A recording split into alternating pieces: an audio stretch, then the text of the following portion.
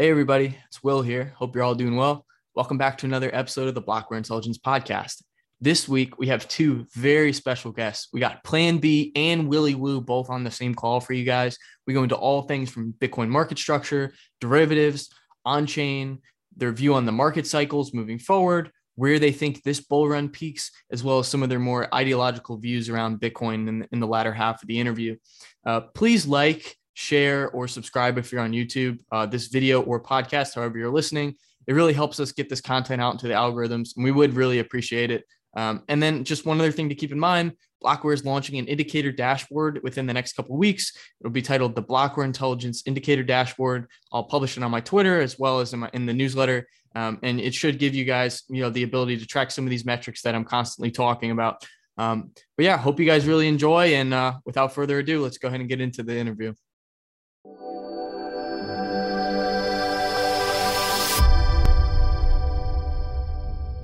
Hey, everybody. We have two very special guests today, Willy Woo and Plan B. I don't think these guys even need an introduction. How are you guys doing?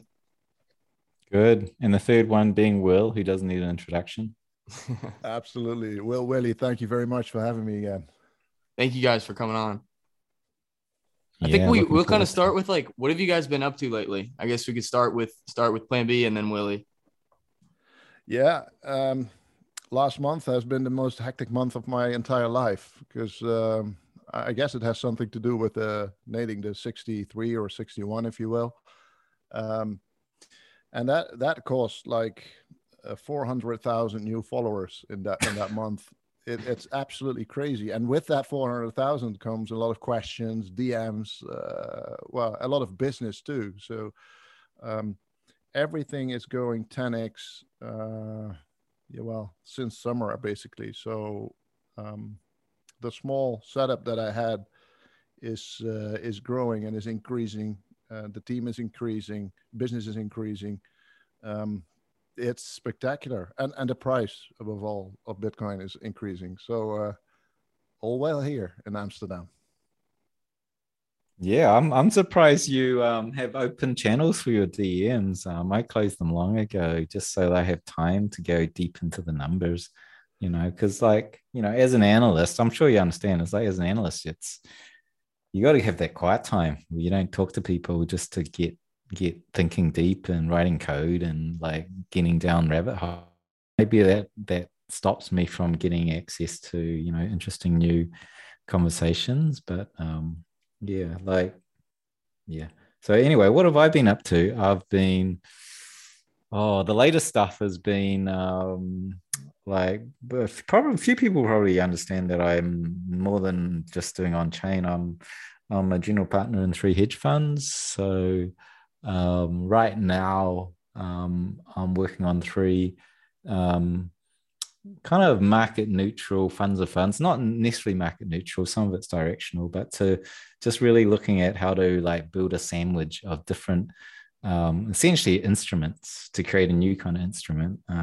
It's really important for me to have something that's a cash instrument, but yet can compete and more than compete with the money printing, which is, maybe 40% per year. So trying to look at getting a yield above 40%, which is quite doable in the crypto space. Cash and carries 25% just doing Bitcoin. And if you really know what you're doing within the funds, you can get much higher. So I'm looking at that. I'm exploring possibilities of building an instrument that can keep up with Bitcoin with much less of the downside, if any.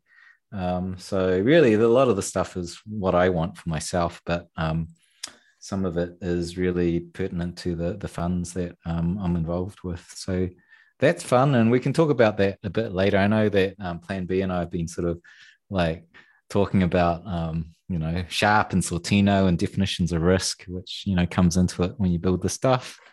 Other than that, nice chart on the blackboard behind you.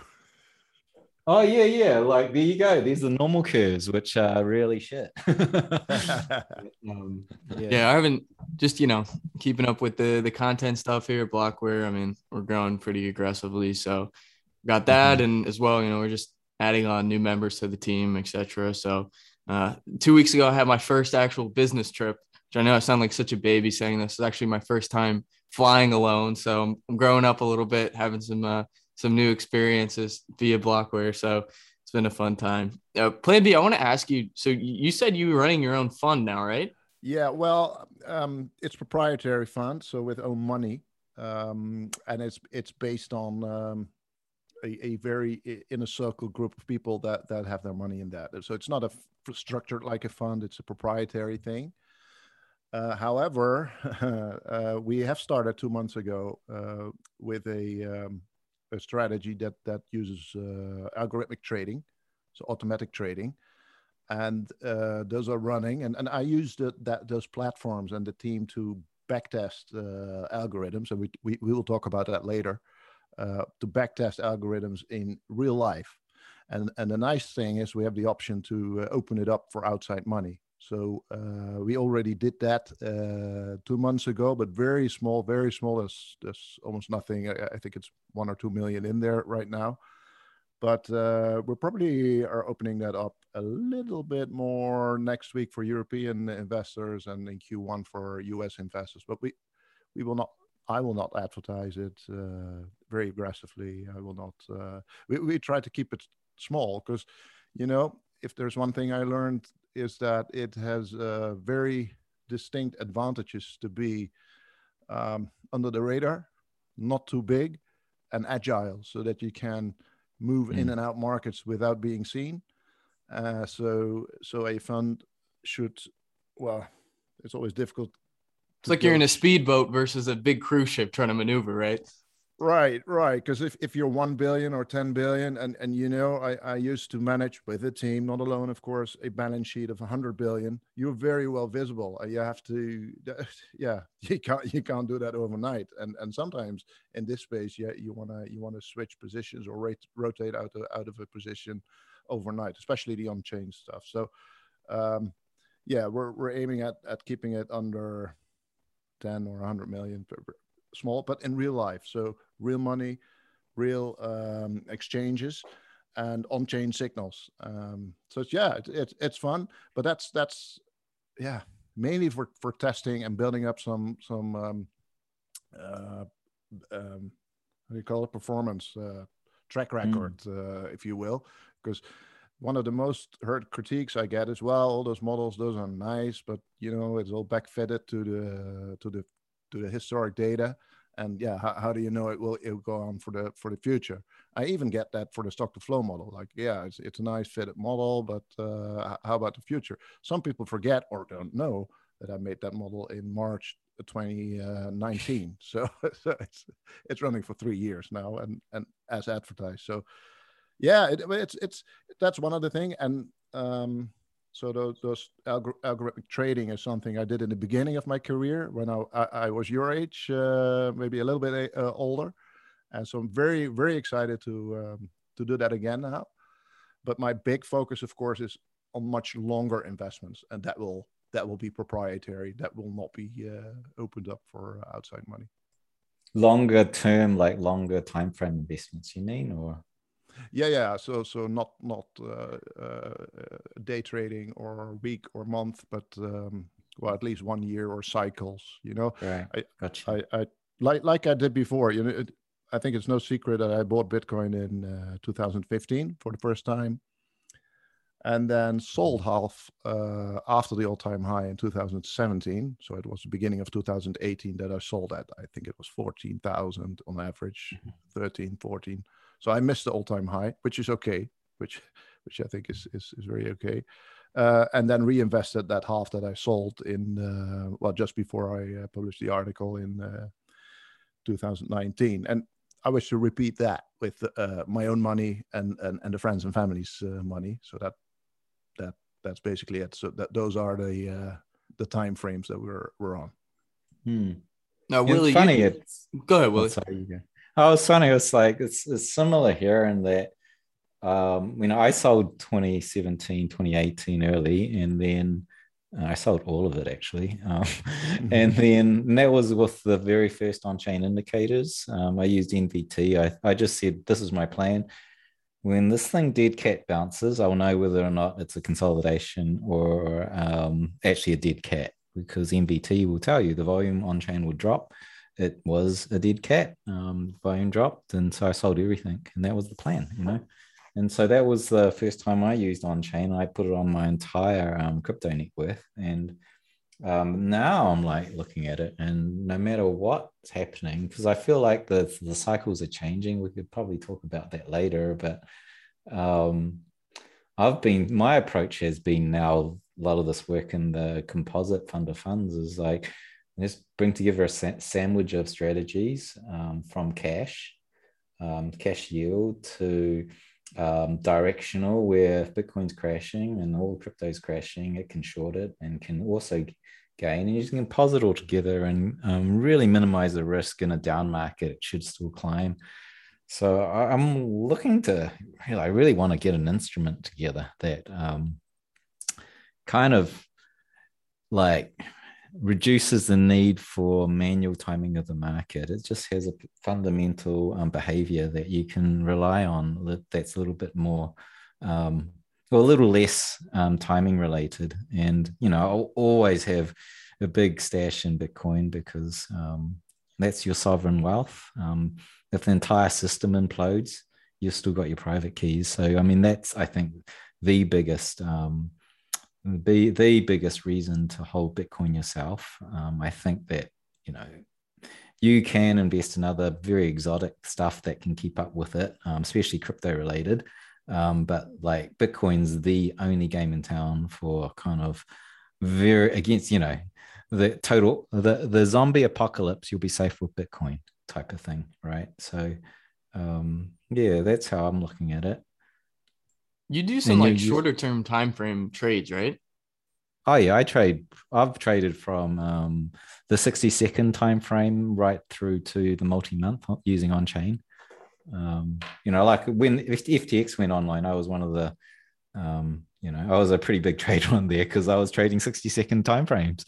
Back then they had just really very smart of SBF there. He put up these very huge buy wall, sell walls. They were like 100 Bitcoins either side of it with no spread. So you could actually just whack it with leverage.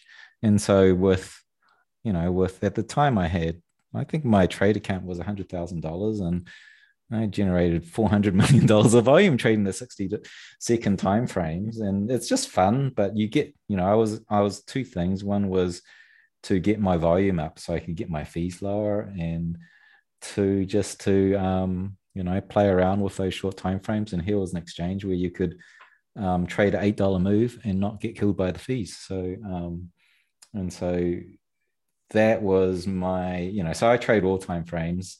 I don't really trade the short time frames now because it's quite random. You're really gambling a lot unless you're doing algorithmic high frequency stuff. Whereas the longer time frames, you know, right out to the Michael Saylor type time frames, which is generational, that stuff becomes super, super reliable, right? If you can handle the pain, which, like, you know, I think I tweeted recently, there's only two things you need to know how to get rich with. One is very good understanding about risk, and second, a good awareness of how much risk you can stomach, you know. And so anyone can be rich with Bitcoin if they can stomach the downside and hold on till it reaches the other end, you know. So, you know, that's the whole gamut of different time frames. It's not easy to hodl, as I think, you know, it's plan B definitely. When did you get into, when did you buy your first Bitcoin, Will? Oh gosh, this is gonna be a little embarrassing. It's August of last year. Oh, okay. All right. That's not bad. A good entry point. It's right. Yeah, it was literally right before we started ripping up. Yeah. You know, it's funny. Whenever you buy Bitcoin first time, you always feel you're late to the game. I bought December of 2013 in the, you know, when I think it dipped, it crashed to 600 from 1200. And I bought my first one Bitcoin. I didn't know what it was. I just sort of, oh, it's like digital gold. Let's have a shot at that. And but like I felt like, gosh, I'm so late, you know.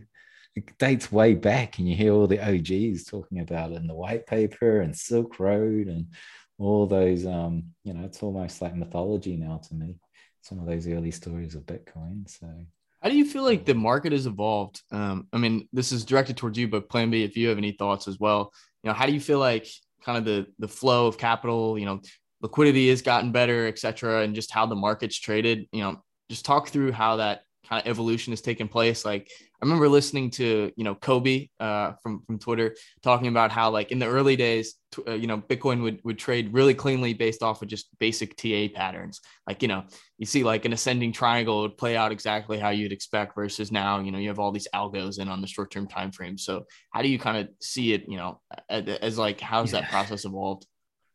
It's kind of my education to mainstream finance, really, Bitcoin, is to watch it evolve. The complexity is much higher now, and it's now just starting to approach what I imagine is what you see in mainstream markets. It's complex, right? You've got like hundreds of exchanges, you've got derivative markets, futures, options, you've got lending platforms, you've got thousands of different coins, and they all come into the ecosystem. And Maximus might say, well, the shit coins are shit coins, but actually they are part of the ecosystem, and you can do some pretty interesting things with it. And what goes on in one part of the ecosystem impacts the other. So there's a very complex relationship.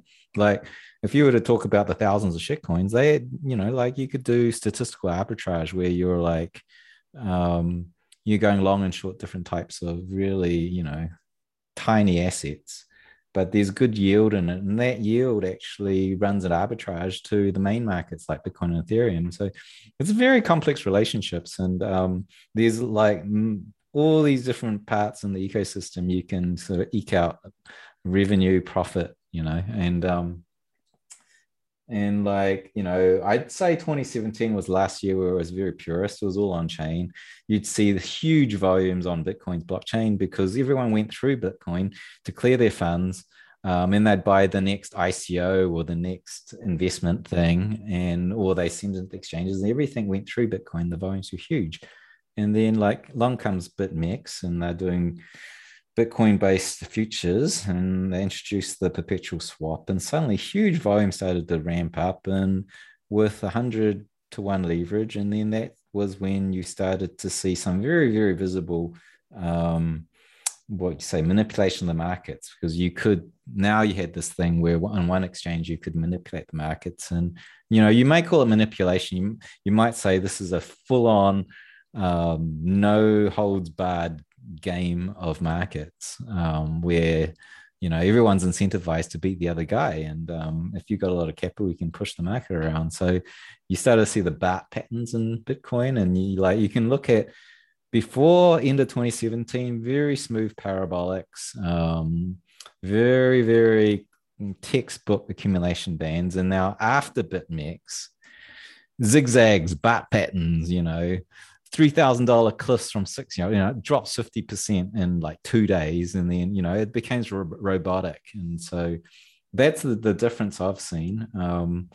And like now it's just more and more complexity with the ETFs, which are futures based. So you start to build this like machine in your head of how all the different bits back onto each other, and then you just got to calculate bits, which is what I try to do, is try to add quantity to the bits and try and figure out what may happen next. So that's that. I imagine Plan B's got a different view. I'd be interested in that because you come from traditional, so you already have that understanding and what it holds as it's coming in. I was about to say, I don't consider myself a real Bitcoin OG, by the way, because I read the white paper for the first time in 2013. So I missed the first 5 years, and those seemed like the real cowboy years where the big changes happened. But I see the Bitcoin market as a very small market still. It has grown, but I mean, when I wrote my paper, it was under 100 billion. So it was 60 or 80 billion. When I started investing in 2015, it was even smaller. But and that's like not even a big cap stock in the S&P 500. It's really, really small. So for an institutional investor, it's it was a game, and You know, if you're used to trade and invest in the bond markets and the equity markets and all the very large derivative markets, the interest rate swaps, etc., mortgage portfolio, structured finance, it's all in the billions and billions per deal. So, and I've seen Bitcoin grown over the years. So especially 2017 when the futures came, that was a first step. And I want to tell something about futures because a lot of people are scared about futures and they think that they will be used by governments to manipulate markets, etc. But for me, as an institutional investor, it's a sign that the market is getting more mature, like an option market. For example, as an institutional investor, I wouldn't invest in a market where there's not a futures market, because a futures market is another way of getting rid of your exposure. Instead of selling the asset, you can go short the future. And for example, if a market is closed, because that sometimes happens, right?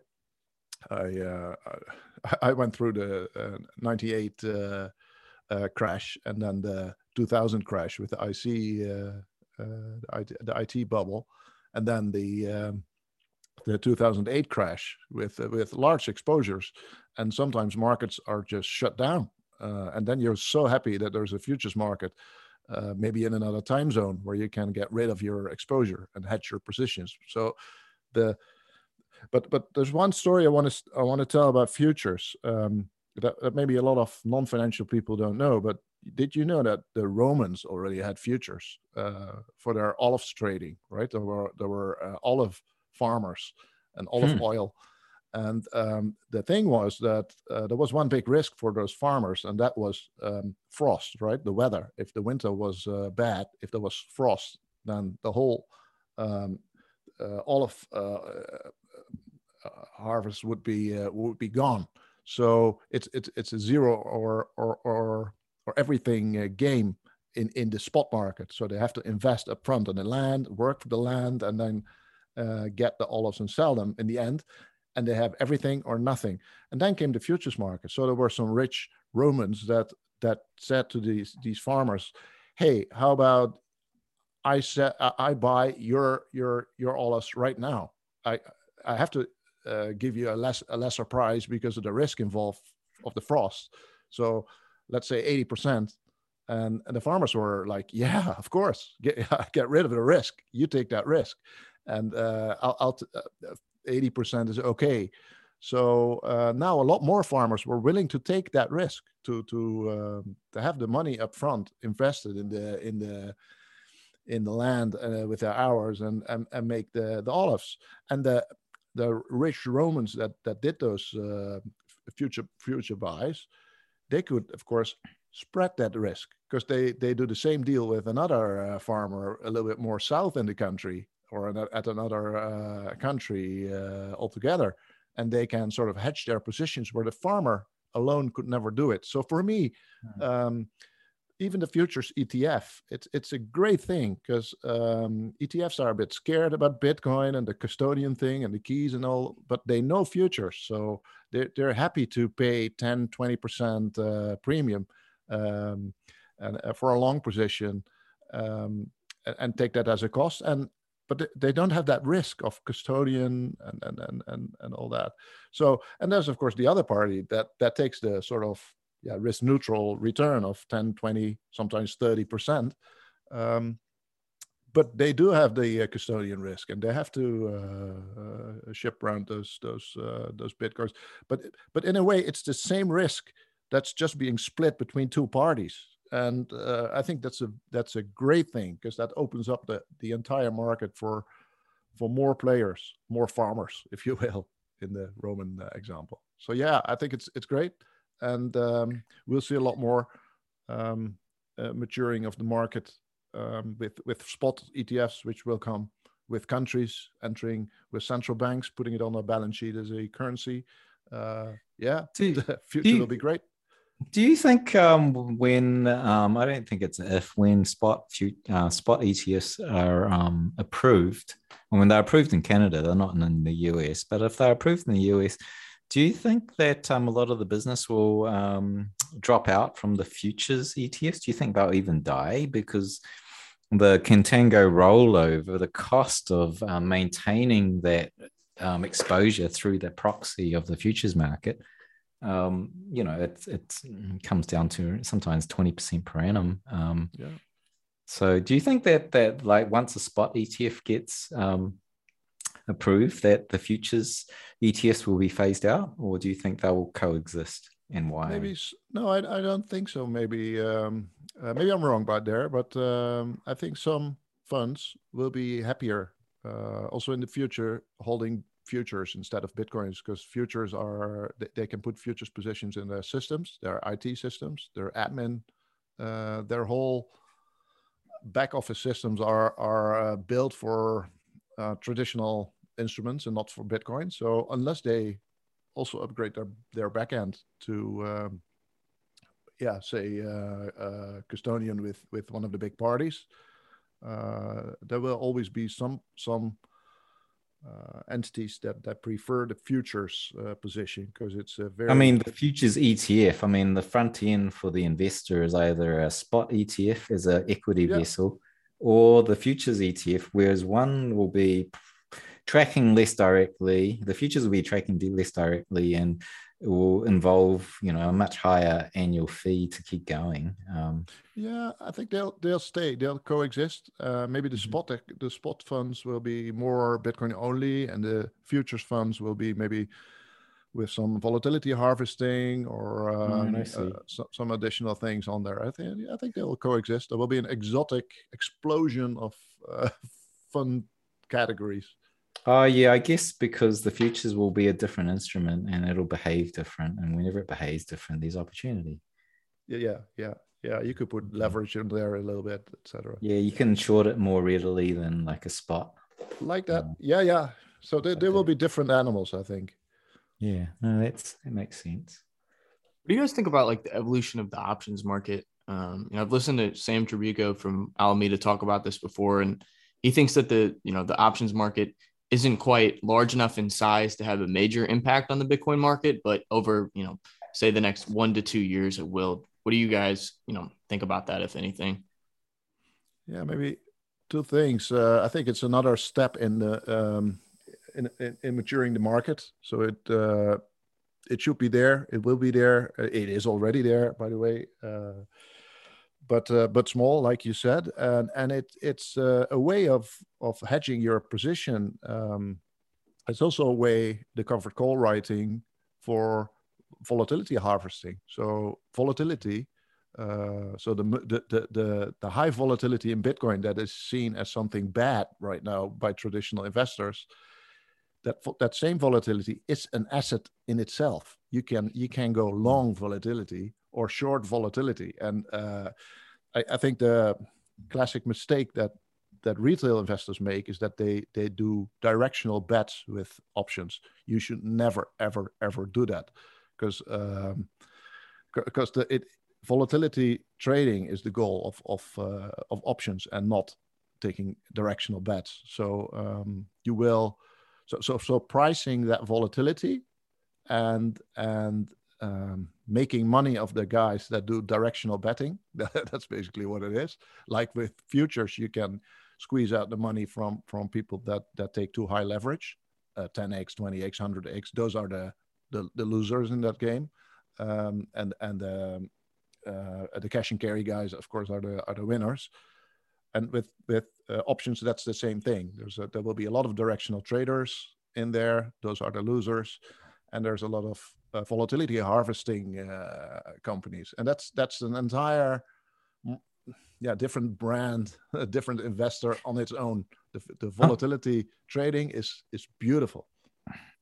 I'm going to ask you a question. You're probably the best person on the planet to answer this, Plan B, because you trade options and you're an on-chain analyst. And like, it occurs to me, with the options, taking the directional bet with options. And I know people that, very notable people that actually trade options directionally using your stock to flow model as the valuation timeframe model. But with on-chain, you do get a direction. You do get like a time frame. You do get like right now I'm looking, deep, well, not deep, but like early to mid 22 looks like a bull season.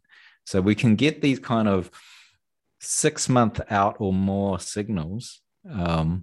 And so that's a directional bet, and you've got a time frame, whereas an option is a direction, which is a price and a time frame. So it seems like those two match. And like if you've got good on-chain modeling, do you think that that changes your view of like you shouldn't be taking directional bets? You should only be trading the volatility and harvesting?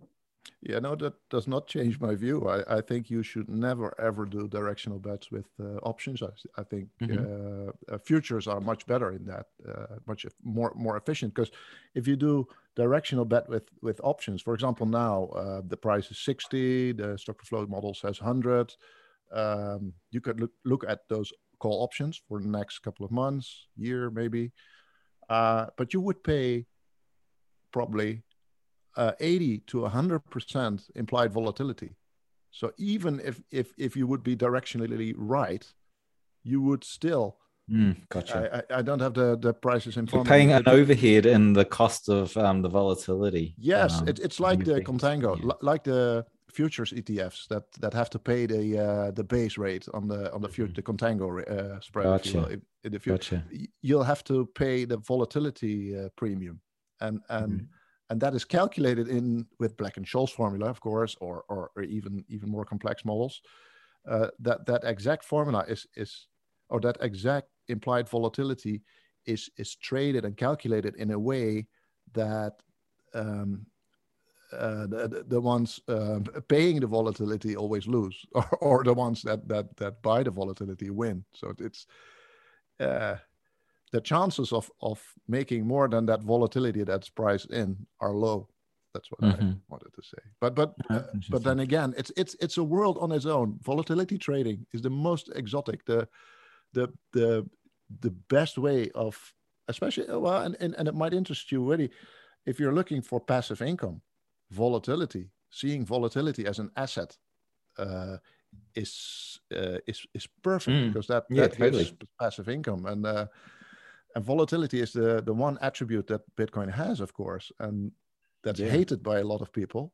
But there is no volatility in equity anymore, or bonds. Yeah, well, we're running a project right now where we're looking at that in the options market to trade the volatility and get yield. And these guys come from the traditional market, so they were very well versed, and they're just like, big wide-eyed and going, "Whoa, look at this market." I mean, I think the comment was, "Okay, so all we have to do is actually do the work and bend down to pick up the money."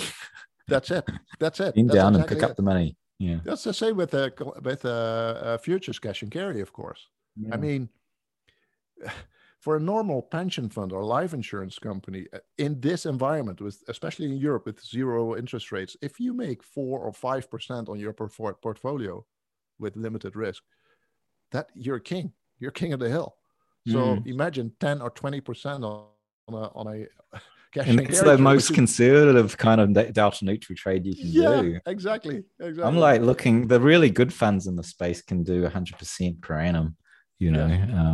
They're the really good guys, and they're doing everything in crypto. They're arbitraging, DeFi to traditional, like to centralized exchanges, and like everything. It's just like the arbitrage across altcoins. So anyway. So it is arbitrage, like you say. It's all arbitrage, buy and sell in a guaranteed win. The only loss is counterparty risk and APIs going down. Right, absolutely. That's the one reason I left traditional finance, because there is no yield to be made there anymore, and all the volatility and thus yield is in digital currencies, Bitcoin. Like if you can get that down pat really well, handle all the downside risk, like don't get screwed when all the APIs fail, particularly Coinbase, and then take advantage of the leverage available. you can get returns that are similar to Bitcoin with minimal down risk, very minimal. Like it's just, if something breaks.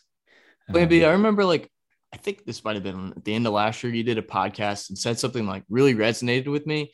You were thinking about volatility in the sense of whack-a-mole is the game, where you have all the groundhogs popping out and you got to hit them with the little hammer. And you basically analogized it to this and you said, all the holes have been plugged, but the volatility still has to go somewhere, right? It's not in bonds. It's not in equities anymore. It's now in Bitcoin. And so you have all these opportunities to harvest that volatility, like you said. And, that kind of framework of thinking really, really resonated with me.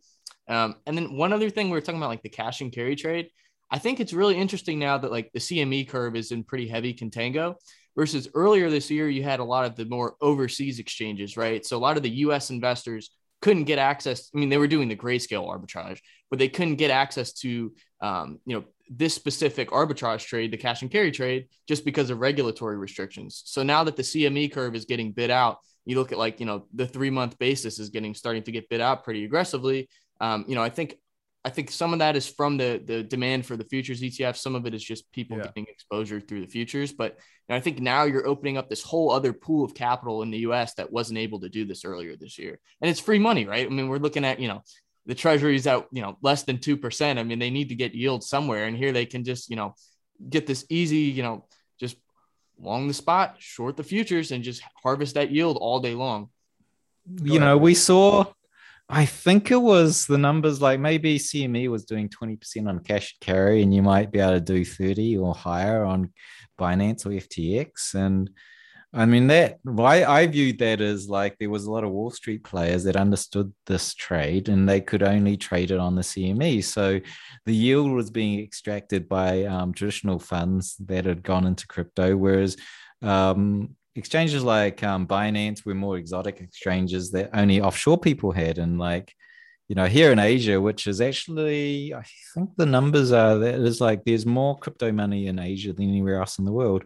And over here, we're all just DGen traders, like they're doing crazy amounts, like a lot of the money that went into Ethereum came from Asia.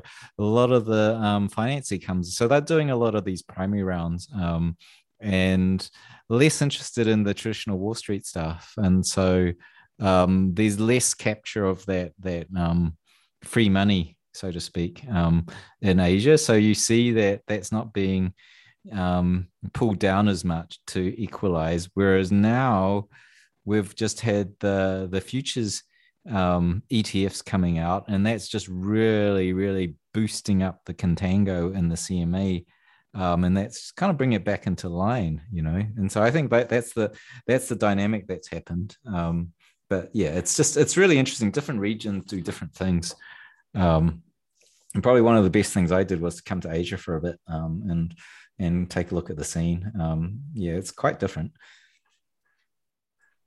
Yeah, I kind of want to pivot the conversation now to on-chain. We've been talking for a while about like derivatives and stuff.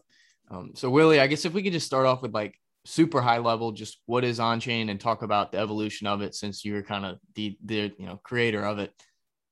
Okay, so I wouldn't say I'm the creator of it, but like I was definitely early in making it popular. There's two views on-chain analysis. One view is a cheat code, the cheat code, which is, well, it's an open source network and it's a visible ledger, and you want to see all the trades that are happening, which is exactly what it is. It's every single trade, which is it's not a day trader, it's an investor. One person sells out, one person buys in, and the coins move. Right? Because the majority of this network is an investment network. It's a store of value network. When coins move, it's going from one investor to the other, or one investor to an exchange, one investor to OTC desk, one investor to a custody provider, So those moves are very, very visible. So that's like a cheat code. And then the other view of on-chain, which I think is now starting to die away, I think with the likes of us being more proactive in communicating, the other view of on-chain is it's snake oil, right? I think you've had that as well. So over summer we got a lot of that. Yeah, but I always felt that was great because it would the more snake oil talk there is, there's more ability for the people who do use that, which is I do. I trade relatively large volumes using on-chain, and the more people doing it, the less kind of alpha I will get. Everyone's doing the same trade, so you're not trading differently.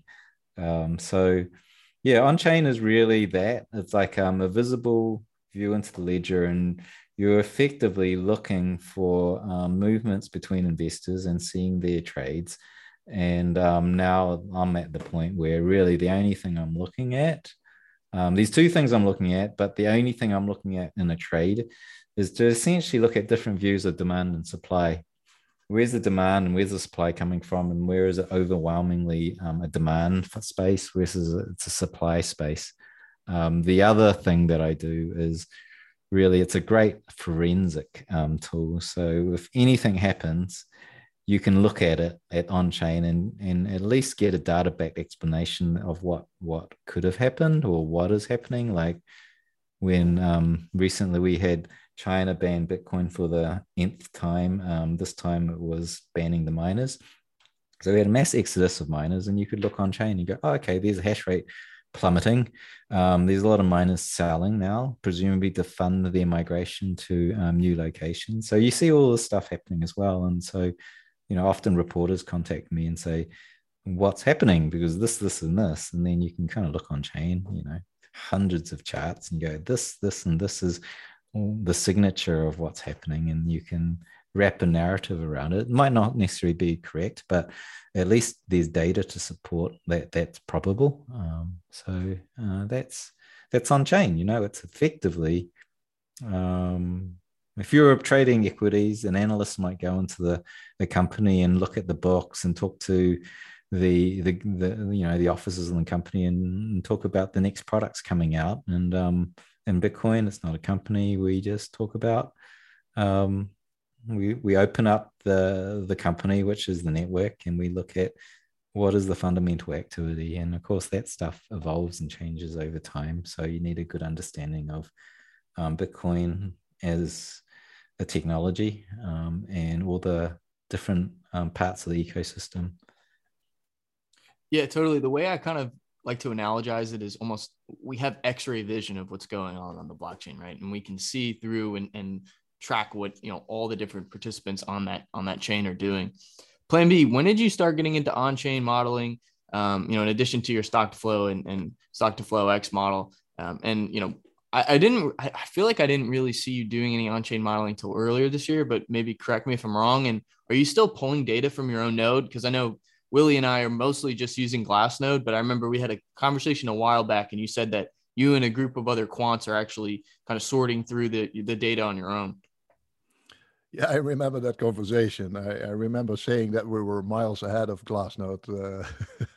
I think that's true, by the way. But we were late. I was late in the on-chain game, I guess, late 2020 that I started. Of course, you could say that stock to flow is on-chain as well, because to measure the flow, I had to measure the new coins that are created in the subsidy that are created in each block. And I actually take the real data. That's also why that model line is a bit wobbly, a bit curvy, right? I get a lot of questions about that, but that's because I measure the actual blocks that came in a month and the actual subsidy in there. What you see if you do it is that there's sometimes a stupid miner that forgets to put the subsidy in there for himself. So there's a block with 0 subsidy, and all kinds of weird stuff happening even in the stock to flow. So stock to flow uses that on-chain input, but in the beginning I took that from a website, of course, but I realized there was a lot going on under the surface. So mid 2020 I started to really run a node and extracting data from that node. And I guess that's indeed a big difference between you and Willie and what I'm doing, because you're using Glassnode's data that does all that data extraction, etc. But where I was maybe more nerdy in trying to do that myself. Running a node is very simple, but extracting the data, which is then the first step, is very time consuming in that you need programming. I'm a lousy programmer. I can do programming. I do it in Python. But I have programmers around me right now that are like 10 times better, like wizard programmers, and they can do it with their eyes closed in 10 seconds, where I would spend the whole day. But you need hardware as well. So the UTXO set, you have to simulate that UTXO set going through time, and that with 64 gigabytes of RAM, you cannot do it. So we're using Xeon processors, clusters of Xeon processors that have sometimes more than 1 terabyte of RAM to do this in a timely fashion. That's a very exciting part.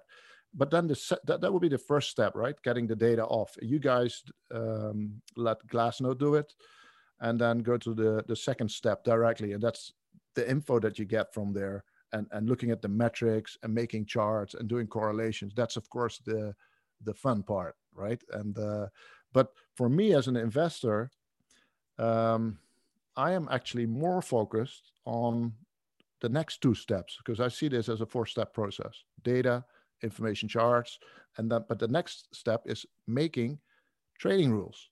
So not just eyeballing correlations or making charts, etc., but making rules. If metric 1 is below X, buy, and if metric B is sell. And then the 4th step is backtesting those trading rules, see how they work in the last year, 3 years, 5 years, 10 years, and then you come into this world of risk return that Willie has been talking about in earlier podcasts, and I hope we can talk about it right now as well. But that has been the focus all my life in traditional investing: risk and return. What are your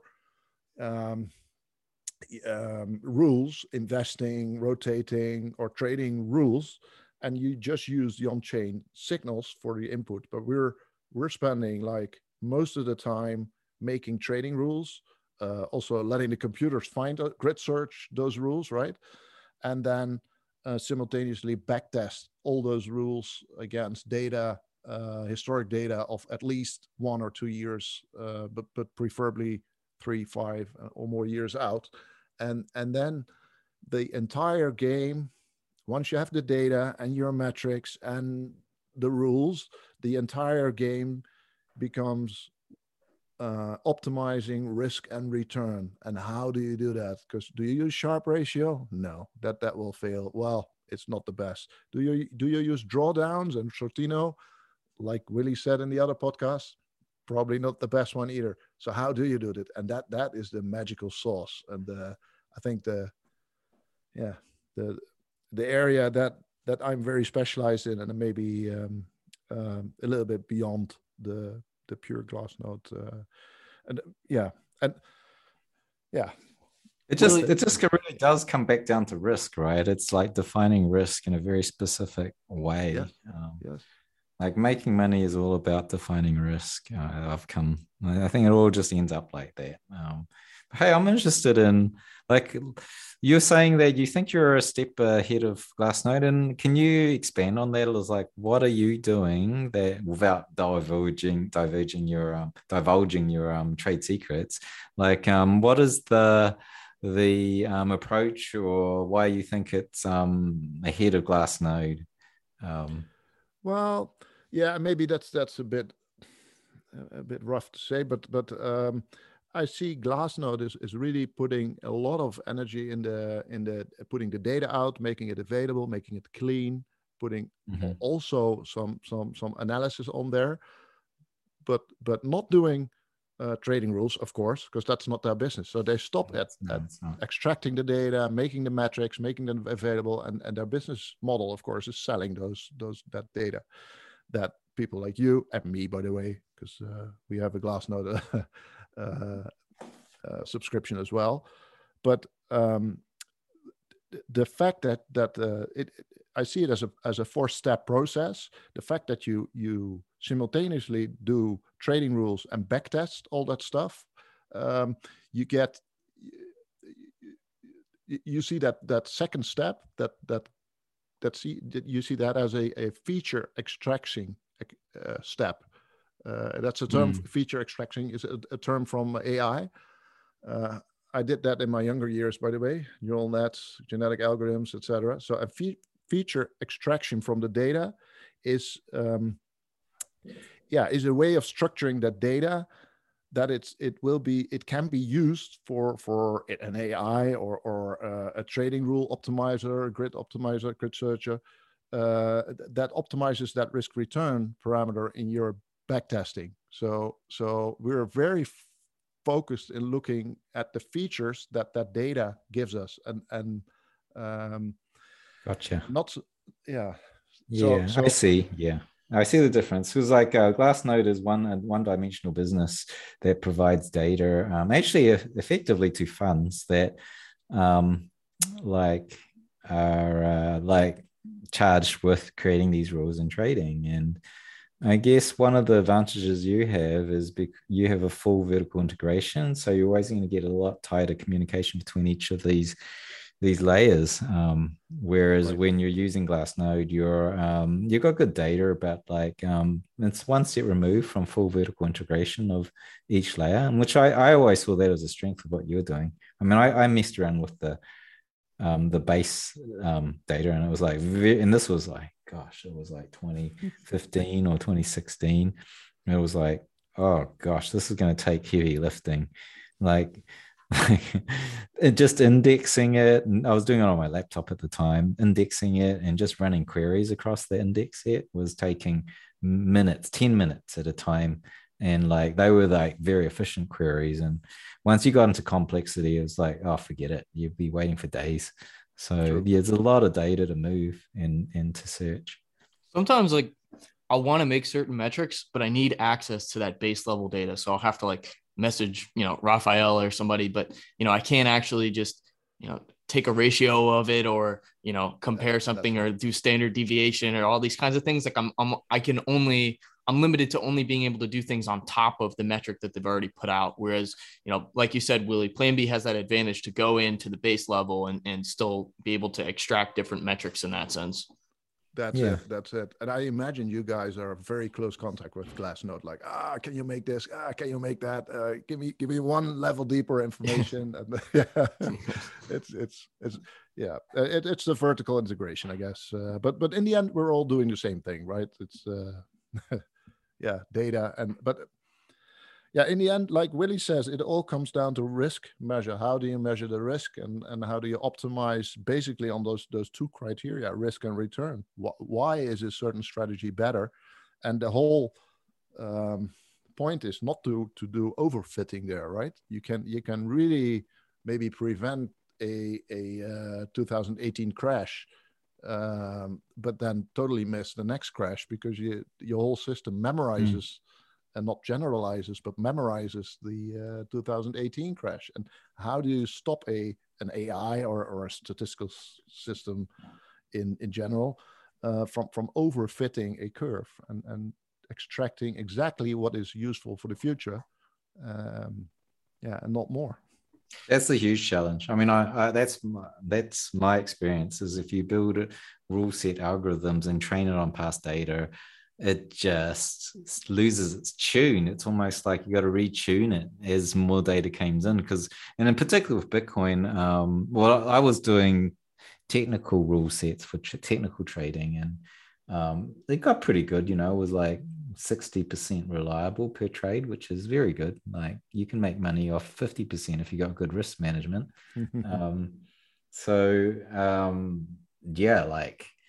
Like then it would lose its tune because the trading charts of Bitcoin, the price charts keep changing as it evolves and more sophisticated traders come in and different kind of strategies people are playing off against each other. It really changes the price chart, and on-chain's no different. And I think it's even more so. Like on-chain data keeps changing. You can see like recently, like this year, we're in a regime where the volume's completely dropped off because we're moving things on derivative exchanges and on layer twos and even onto altcoins.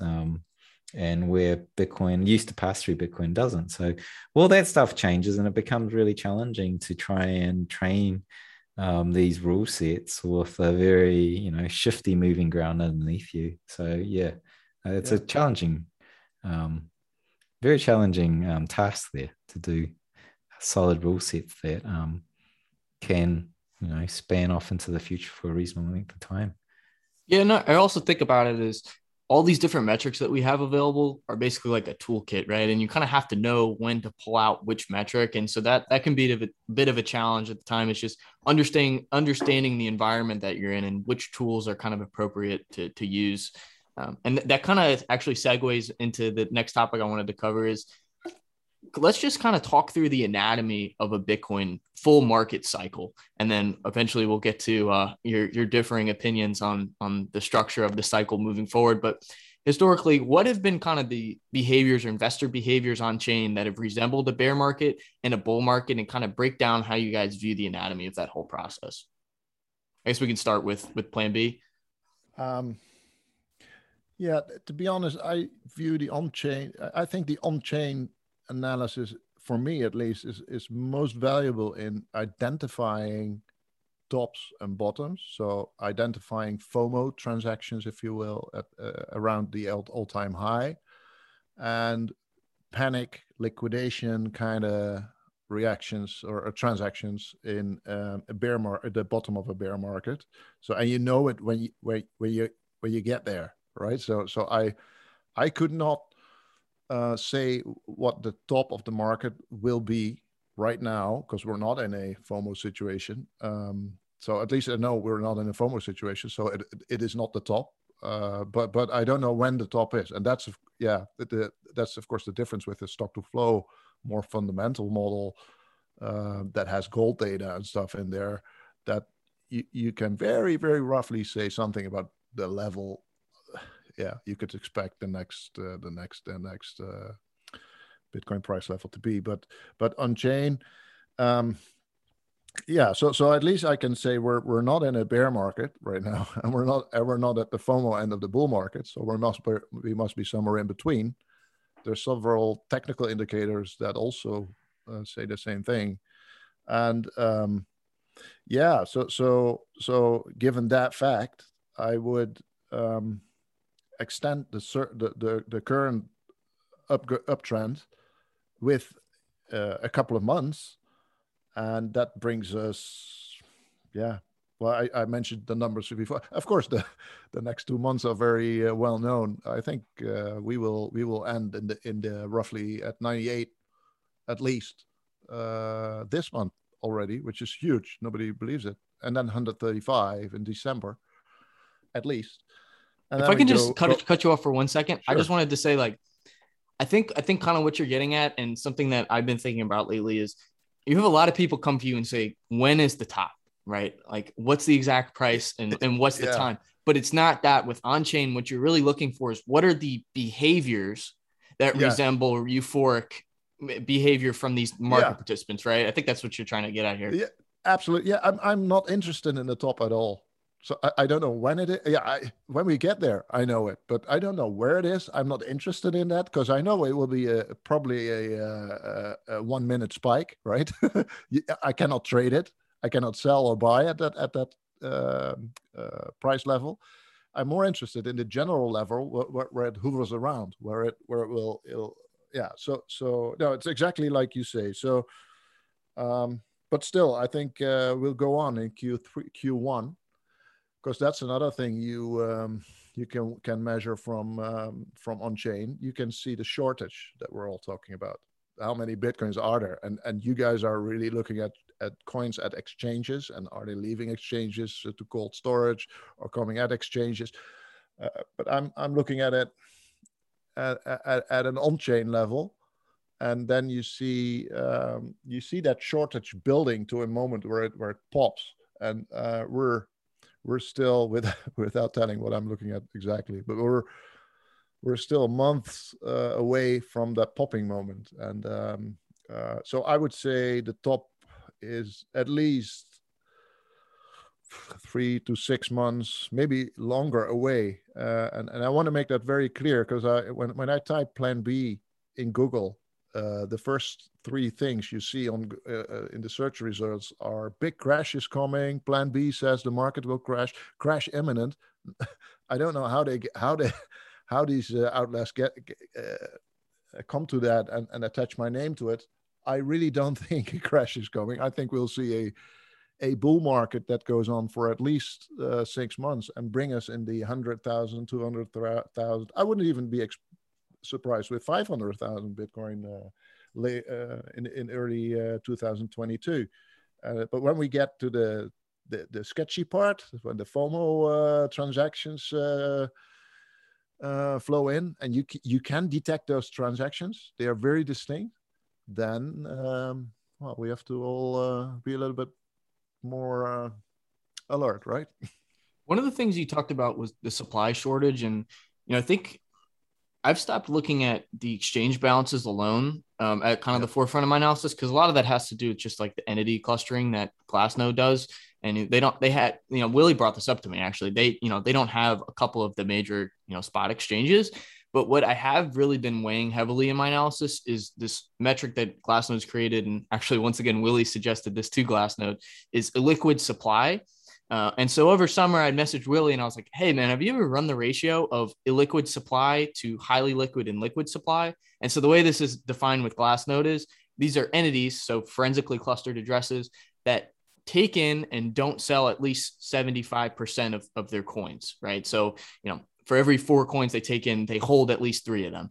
And then the highly liquid guys, they're selling, over 75% of the coins that they take in. So they're only holding 25%. The liquid guys are 50-50. So when you run the ratio of the illiquid to the highly liquid and liquid guys, you get this metric we created called illiquid supply shock ratio. And this is actually one of the main metrics that I think we both use, but I don't want to speak for Willie, but for me, I used to call that reversal over the summer, because you saw that these long-term guys were locking up coins as price was grinding down. So you kind of had this bullish divergence per se.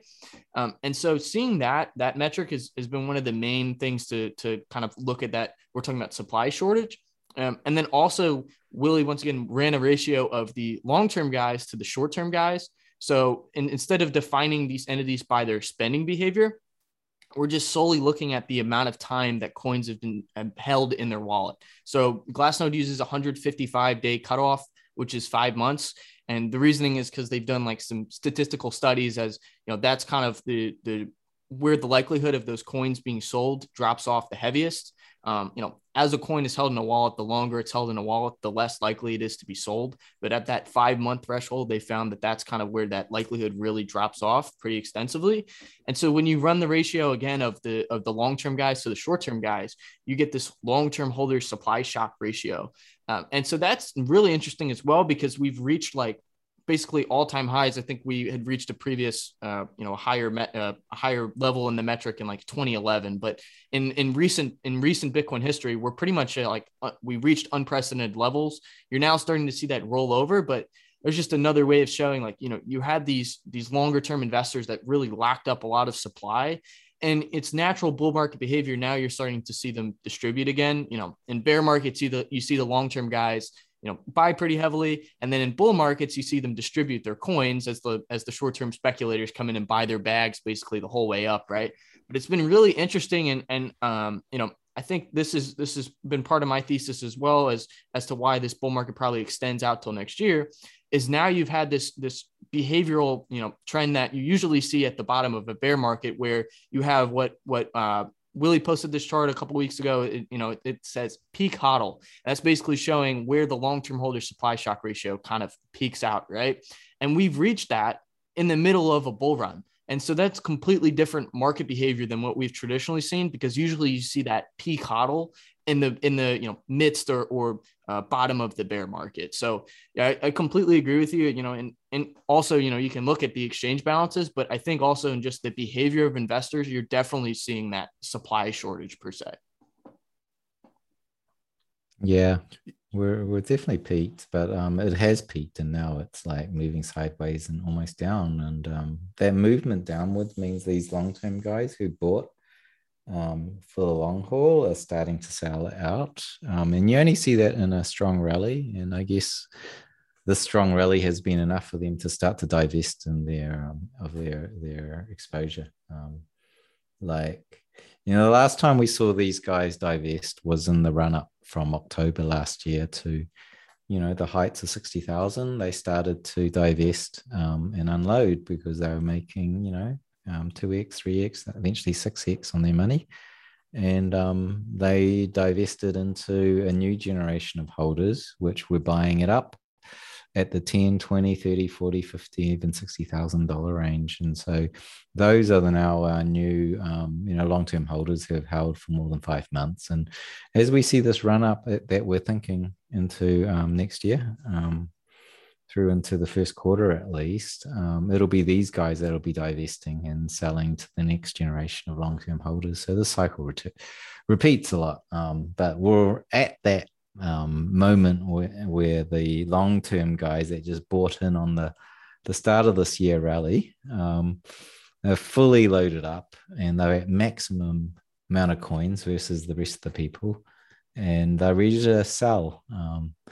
And into this next rally. And which is a really interesting thing. It's healthy because you get this sort of new participant in, they accumulate and they sell. And every one of these cycles, you'll get further distribution of the coins and a wider and wider distribution, a higher or a better Gini coefficient, which is a measure of distribution of the wealth within the network or within a society, which is what we're really after if Bitcoin's going to succeed as a monetary base. So, you know, this is, you know, we're looking at it as trading signals, but someone more fundamental, maybe an economist would be looking at that as like, these are the cycles of distributions of coins. Like someone buys, makes some money, they sell, and it gets further distributed.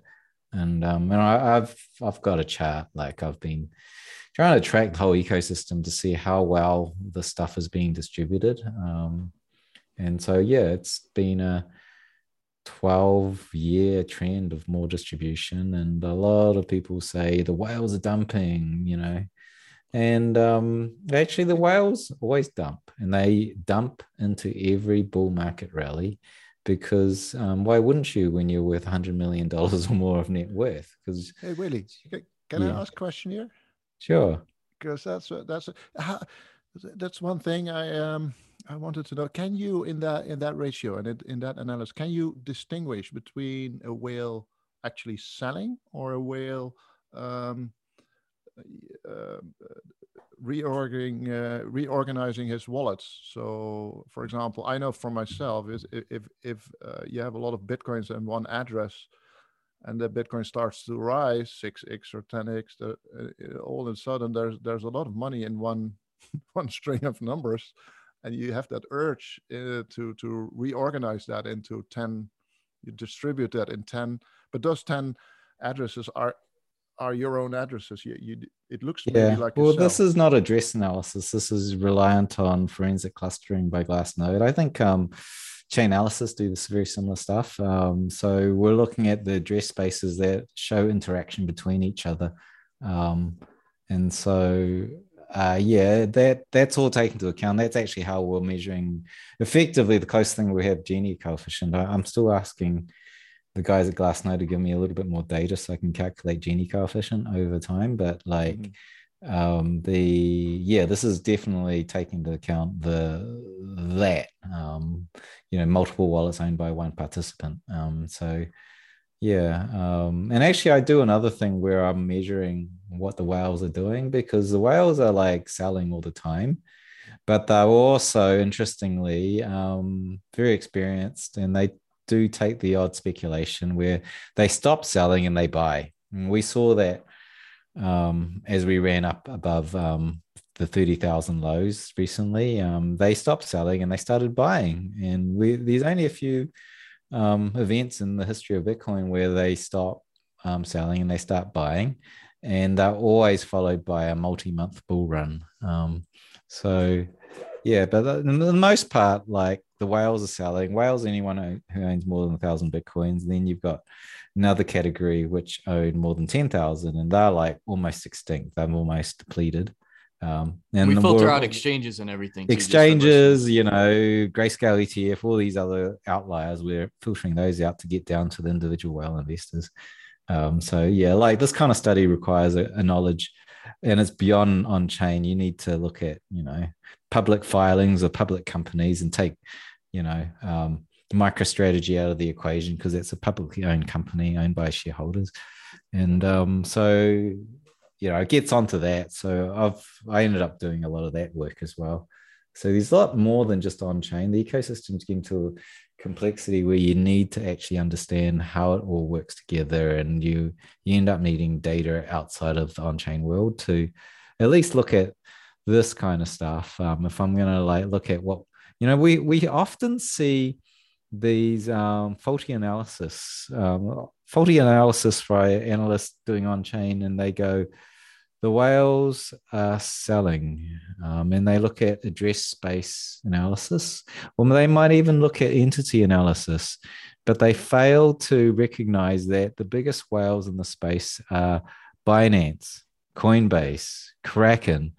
And when they're saying the whales are selling, it's actually inventory depletion as everyone's buying coins, and it's not the whales are selling, it's just coins are leaving exchanges. So you really have to understand what's happening within the ecosystem beyond just that on-chain view.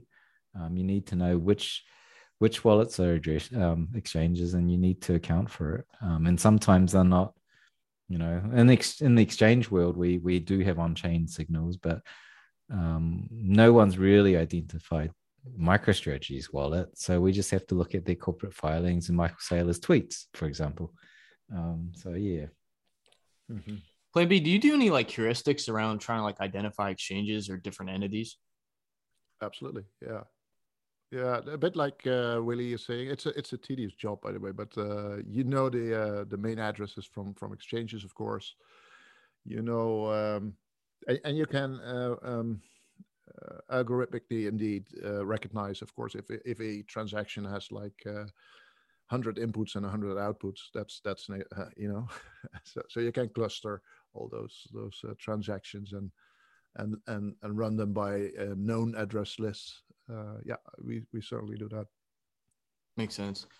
All right, next topic I want to bring up is just views on the cycle moving forward. So we kind of talked about the anatomy, right? And now I think it gets a little interesting because Willie, I know you kind of stand in the camp of this is likely the last cycle, whereas Plan B, you think we have another bear market. So Willie, I guess we'll start with you and kind of lay your case out for what you think. Yeah, I think that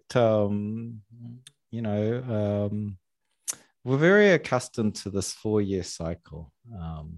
A 4-year cycle of Bitcoin, you get a bull market, and then you're left with mostly a year of maybe 80% retrace. You repeat the cycle again, and we've really much attributed that to the halvening, the reduction of new coins being mined and sold onto the markets gets halved, so we get this impulse of supply shock.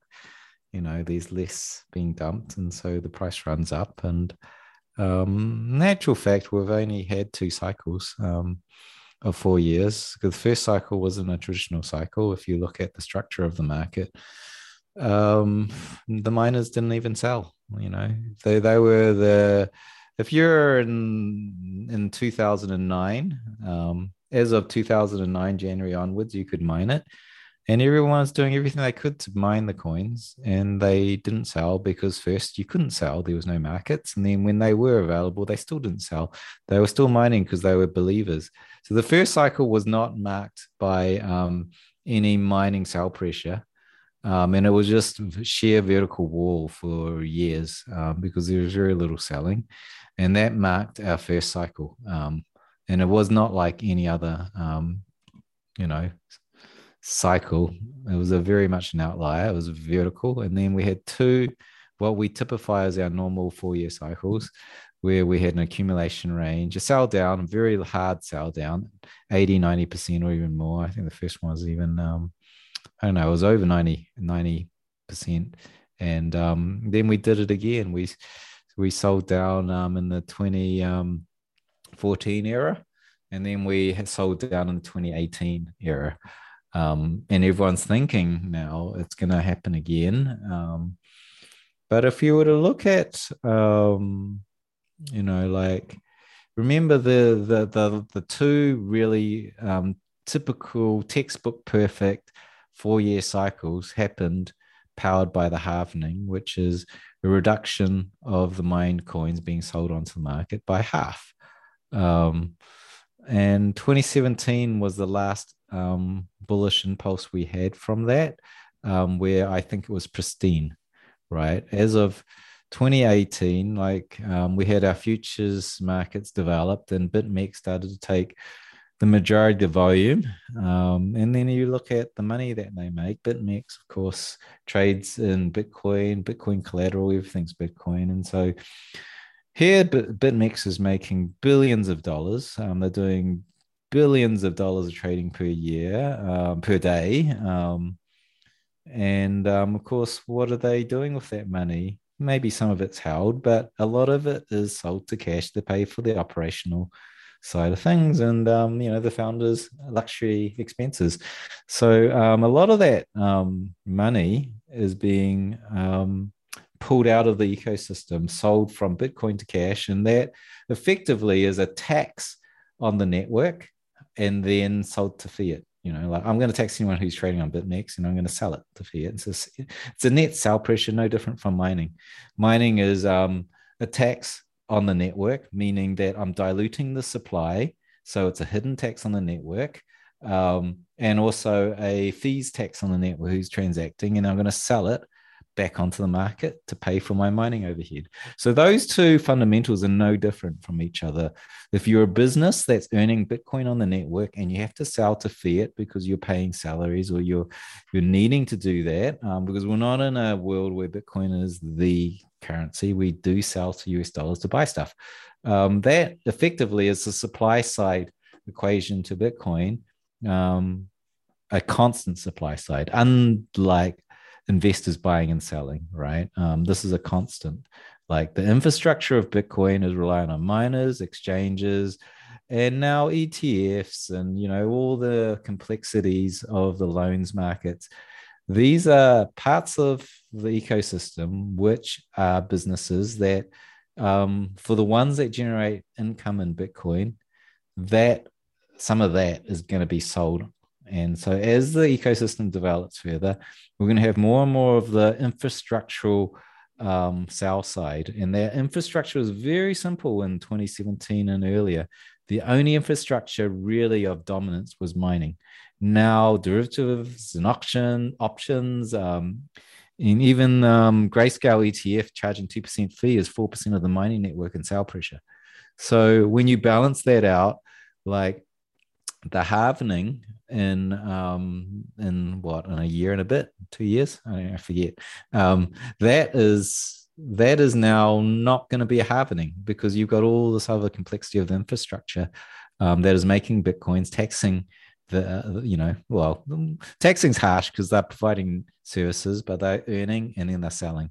So the next impulse to drive the next so-called cycle, is not going to be an impulse. It's already, I'm calculating already the mining is equal match to the exchange's sell pressure on a kind of a low volume day. So we're in an era where what the exchanges are doing in their volumes, they're kind of more dominant. And if it's highly volatile, if say it's screaming upwards, then there's going to be more sell pressure from those exchanges.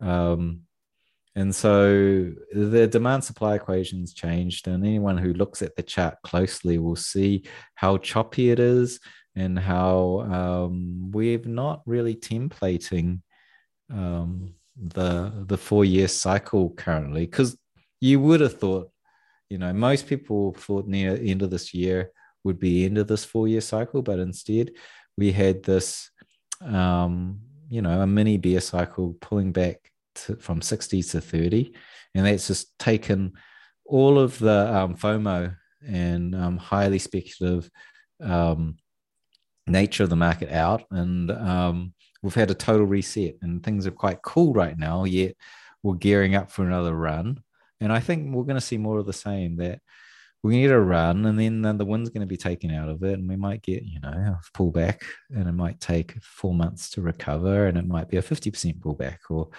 I think that's the sign of things to come. We'll still have bull bear markets. I don't think they're going to be these 4-year macros. The 4-year thing is like, I think of it like planets in orbit. Bitcoin is a planet with a 4-year orbit, and that's created by its own kind of internal gravity. And now there's all these different forces pushing it, and they're running on different cadences. And eventually, and what we're doing right now is breaking free. I think we're breaking free from the 4-year internal gravity of Bitcoin and being pulled into orbit around traditional macro cycles, which are 10 years or longer. And we'll still be in a cycle, but it's in orbit with all the other large asset classes as this thing starts to get heavier and heavier, and the traders and the investors start to reflect the traditional world. Plan B, any thoughts? Yep.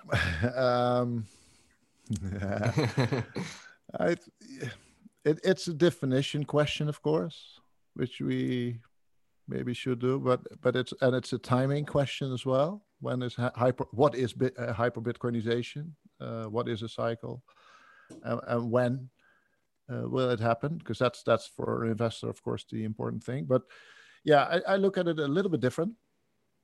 From a pure investment point of view, I would say first that drops of -50% and -80% will happen again, just because the volatility is in the market. It's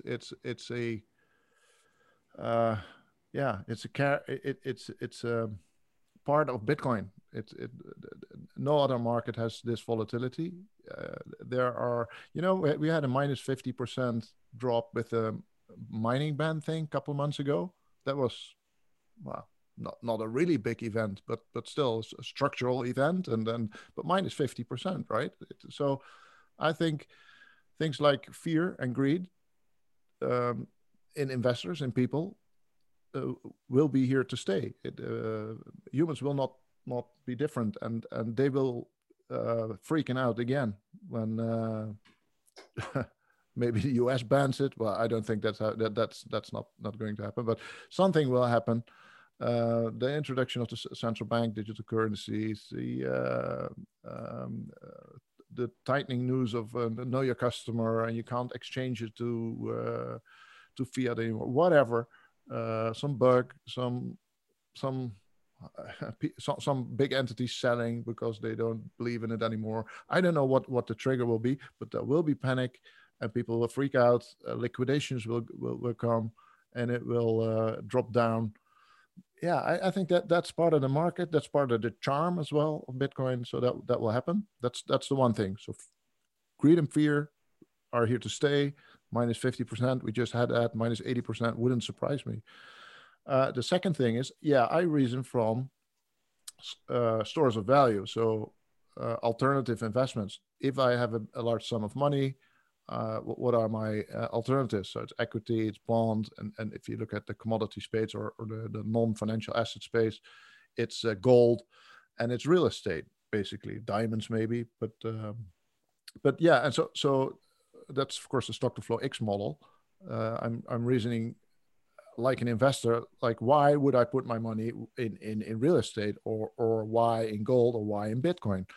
And there are several aspects to what makes a store of value or money better than another one. And one is the visibility, another is portability, the classic fungibility, and scarcity. So I am not surprised at all that the real estate market is just so much bigger, larger than gold market. And I'm also not surprised that Bitcoin is a little smaller than the gold market. But as as soon as Bitcoin, after the next halving, or really this halving, we should get really close to gold market cap, and after next halving, it would really surprise me if an asset that is recognized by the market as a store of value, that has, say, more than $1 trillion in value, if that store of value with bigger scarcity than gold would not at least be valued higher than gold, so somewhere between gold and real estate, 10 trillion and 100 trillion roughly. So in that sense, I think differently about the 4-year cycle. I think it's not, so the halving is important, not because of the miners selling, the sell pressure from because that's already neglectable. Like Willie said, I mean, a big exchange is maybe bigger than some of the big miners, and add to that the ETFs and all the other sell pressure. So I think the selling pressure of the miner is not the thing. I think the fact that the scarcity is larger than gold is a fact, and investors notice that. They know it. Investors know that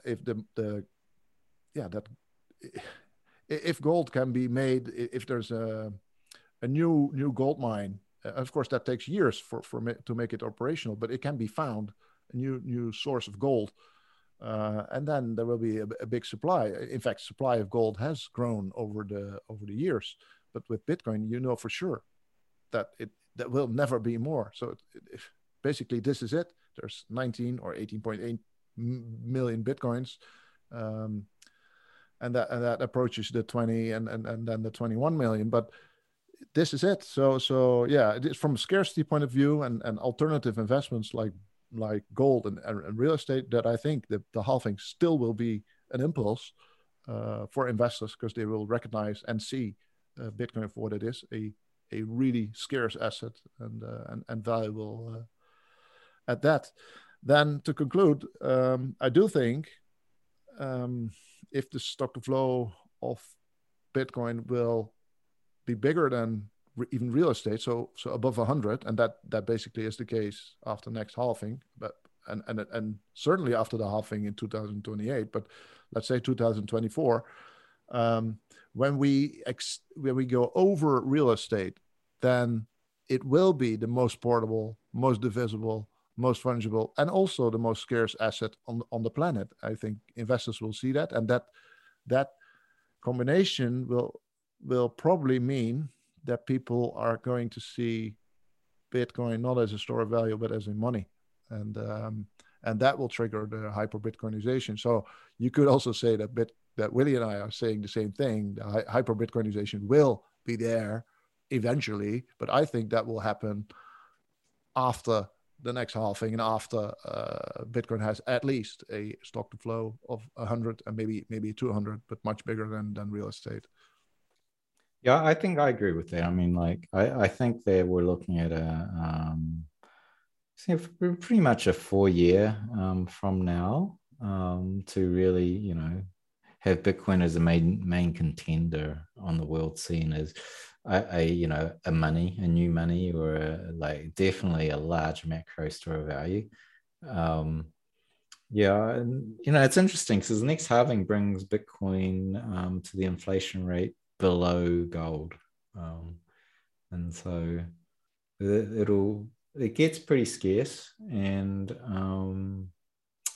one more. Like, I think the when I talk about the cycles, I think we agree on the destination, where it's going. I think there's just different views on the shape of the chart. Whether or not we have the painful 1-year drawdown of 80%. And I think that's the difference of it is how, and a lot of people have said, does it invalidate stock to flow? Well, of course it doesn't, because that's just based on the scarcity valuation, which doesn't change. It's just how does the price sort of meander in its shape, which is, it's a very, important point for people who want to time the market and want to sell the top, like, I did, Plan B did for 50%. And it's interesting, Willie. it means we're back at the risk measure point, right? It's how do we and the options in there. So will there be a minus 50 or minus 80% drop again? It's a risk thing basically. So that the endpoint is, I think, clear. The trend is clear. It will go up, but how will we get there? And will there be minus 80% drawdowns? That's the exactly. big question. It's all about the risk. It's all the downside and how much you're willing to withstand. And I think there's more than that. It's like, there's times when I'm trading and the trade is going against me, and I know it's going to swing back because I've got the fundamental data that's like very, very strong. And I'm like, well, it's going to swing back, but I will sell down my position to mitigate the downside risk. And the reason I do that is not because I don't believe I'm going to win this trade. The reason I do that is because I know ahead of time, if it goes below a certain level, I won't be able to stomach that level of downside whilst keeping a clear head. So I'm actually proactively, I know my risk tolerance pretty well, having traded for so long, and I'm going to take some money off the table, downsize the risk so that if it hits lower, I'm really going to make a less emotional, I'm going to make a decision more rationally rather than out of fear. So like, it's like that, I think it's not only understanding risk, but it is really much understanding how your behavior is going to happen. Like how is it going to play out with the road ahead, which is really important. And one thing I'll be looking at like a hawk is the option markets that we talked about before, because the option market is a risk market, is a volatility market. That's basically trading volatility as an asset. And I pulled up the numbers right now for September options, September next year. So a year from now, almost. The implied volatility is still above a 90%, between 90 and 100% implied volatility. And I guess if or when the markets, because both of us can be right? If the super cycle, the hyper Bitcoinization sets in, and the market is convinced it will go without those minus 50% or 80% drops, then that implied volatility in the option markets will be the first signal, the very first signal, because they are directly trading that as an asset, where the implied volatilities will drop. That's what I think. And right now they're at 90, 100. So that's really high. Yeah. So I've seen this really interesting. I've seen this really interesting chart that I think Dylan LeClaire posted, and it was essentially that the German mark measured in gold chart, right? Plan B, you posted this before, and you've overlaid Bitcoin's price with it. When you actually look at it in terms of like the non-smoothed out version, if you will, and what you see is like there was extreme volatility in that time. And so my framework for moving, Bitcoin moving forward, and part of the reason why I mainly am just sitting in spot is because I think throughout this process, you'll see that increased volatility. It's almost like, as a rocket ship is taking off and leaving orbit, you have really violent movements before you finally get out of, the orbit of the Earth, before you break through the atmosphere. I think it's very similar in the sense that you'll see really aggressive volatility because at some point, Bitcoin is basically measuring the debasement of the USD more than anything. I mean, I think you could say that it already is, but I think that, eventually it'll just be reflective of that the same way that, gold was for the German mark in that chart. Well, I think I look at it the same as you, as that it will keep the volatility. But there's a lot of people, very big investors, maybe more than half of all the traditional investors in Bitcoin that see it differently.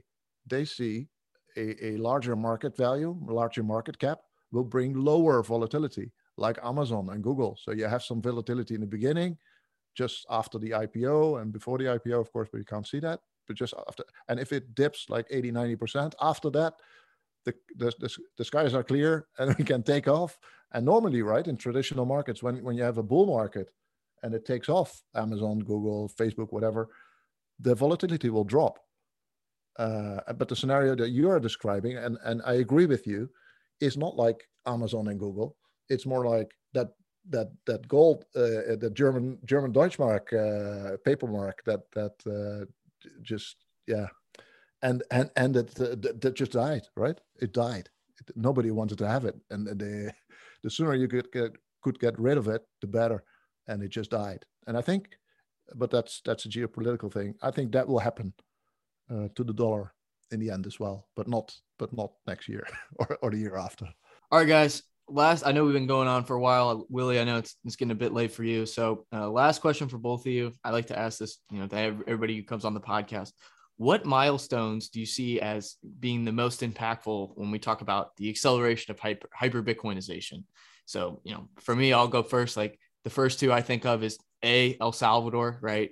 And kind of the first domino in the whole, game theory of nation state level adoption of Bitcoin.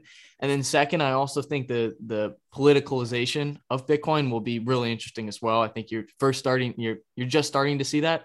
We had a New York City mayor that just got voted in. He's a big proponent of Bitcoin. And so I think when you start to see that, you've got like Cynthia Loomis and some of these other folks. So I think when that really takes a force in the political landscape, I think that'll be another key transition point. Willie, I guess we can start with you and then plan B. Yeah, I think it's very similar. El Salvador is the first sovereign state to recognize it and even hold it in their treasury. And I think the next milestone is really to look at a wealthy, industrialized nation that holds it in their sovereign wealth. Because I think that's interesting, because then you got to sit at the table at the sovereign level who are going to bat for Bitcoin against like banning it or regulating it out. I think that's important. It'll add comfort to a lot of people coming in. And I think in terms of a metric, I think the next milestone really is the distribution. To have that distribution be less concentrated and start to reflect something akin to what we see within the fiat world, and then further distribute. I think that's one of the most important things. Everything within Bitcoin is very reliant on decentralization, and decentralization of the wealth base is just as important. So I think that would be a kind of non-visible political milestone. It's non-political milestone. It's just a metric where we just cross, and like now it's more spread than fiat. And then, hopefully it continues to spread and we have a better distribution of wealth in the world. That's my hope. Let's see how it works. Currently it's more just concentrated, but I'm seeing every year that the whales sail down. And eventually we'll have succession. The original rich whales will eventually pass on their inheritance to the next generation. And so, I think we'll get there. Plan B. Yeah, predicting is difficult, but predicting far in the future is even more difficult. One thing I learned is that even 2 years into the future is so difficult. If you look back 2 years, right? If you look back at the end of 2019, I would have never predicted COVID or the whole thing around that. That's not even 2 years ago. So I think what will happen and what will be the big accelerator for Bitcoin and a lot more things with it is something we don't know yet. Something that will pop up next month, tomorrow, 6 months from now, that will alter the entire scene. It could be climate change. It could be a cyber security leak thingy scenario with attacks, and then all the banks, all the money is gone. And of course, Bitcoin is the only network that cannot be hacked and attacked. It's something we cannot even think of right now that will trigger that hyper Bitcoinization. Do you think about tail risks? Yeah, tail risks. Like I think it's a tail risk that Bitcoin doesn't succeed. I think it's more like when it's already at a level of success where it's going to get to the next level. Yeah. But the tail risk is if something breaks and then the next day it's gone. Yeah. The tail risk. Yeah, there is tail risk. But I agree with you. How I see it is Bitcoin is the better money. It's the better store of value. It's mathematically, thermodynamically, it's the best there is. So it must succeed. It has to succeed. It can be stalled. It can be sabotaged by political things, by military things, but it is physically or thermodynamically, it's mathematically, it's the best thing there is. So it would be like saying keep saying that the Earth is flat while it is round. One day you cannot hold that ball under the water. It has to pop up. So I fully agree. Bitcoin will go higher and higher, and there is still risk, but I think it's. But we can't see it by definition, right? Exactly. Yeah. Yeah. What's the saying that the biggest risks are the ones you don't know, right? Yeah. That's it, and that's the same is true for the biggest opportunities. So I think the next trigger, it's it will pop up one day. We'll wake up, and then there it is. Changes the whole world. Exactly. Not far away, really, with the rate of progress. True. Well, guys, thank you so much. We're going on almost 2 hours here. So, I just wanted to say I really appreciate you guys coming on, and this was a blast. I've been, I had a hard time sleeping last night because I was so excited for this conversation. This was pretty epic. So, I don't think you guys really need to plug in your Twitter, but if you want to give any, like closing remarks, or Willie, if you want to plug in your newsletter, Plan B. I know you now have another Twitter account with all your different content on there. So if you want to just give a quick plug into some of those things, Willie, you go first, and then Plan B. Oh yeah, most people know I'm on Twitter, Woonomic. I publish stuff there, research, thoughts, musings. That's really it. I have a newsletter. You can subscribe if you want. It's on my profile page. But yeah, I'm like, I pretty much do a lot of my research and put it out for free, just for fun. So Plan B. Yeah, the Twitter account, everybody knows that, I guess. But I'm, after that last interview with Pomp, where YouTube took out banned the video, deleted the video, and took out his channel, I'm a bit more afraid that might happen to me. And quite frankly, with the size of account, the number of followers that I have right now, I have daily attacks, right? People reporting me, trying to take my channel down, my Twitter account down. So we have a second channel. It's at 100 trillion euro, EUR, at 100 trillion. It's Louise. She's my COO. So in case of emergency, if something happens, if my account is gone, she'll be the first line of contact, and we'll have a website too. The website is planbtc.com. That will be a point of communication in a case of emergency. And of course, all the interviews and articles are on planbtc.com as well. Hey, and Will, thanks for organizing this epic talk. We should do it again. Yeah, absolutely. And this was a blast. I'm definitely going to have to go back and re-listen after we edit it and stuff. But thank you so much again, guys, and take it easy.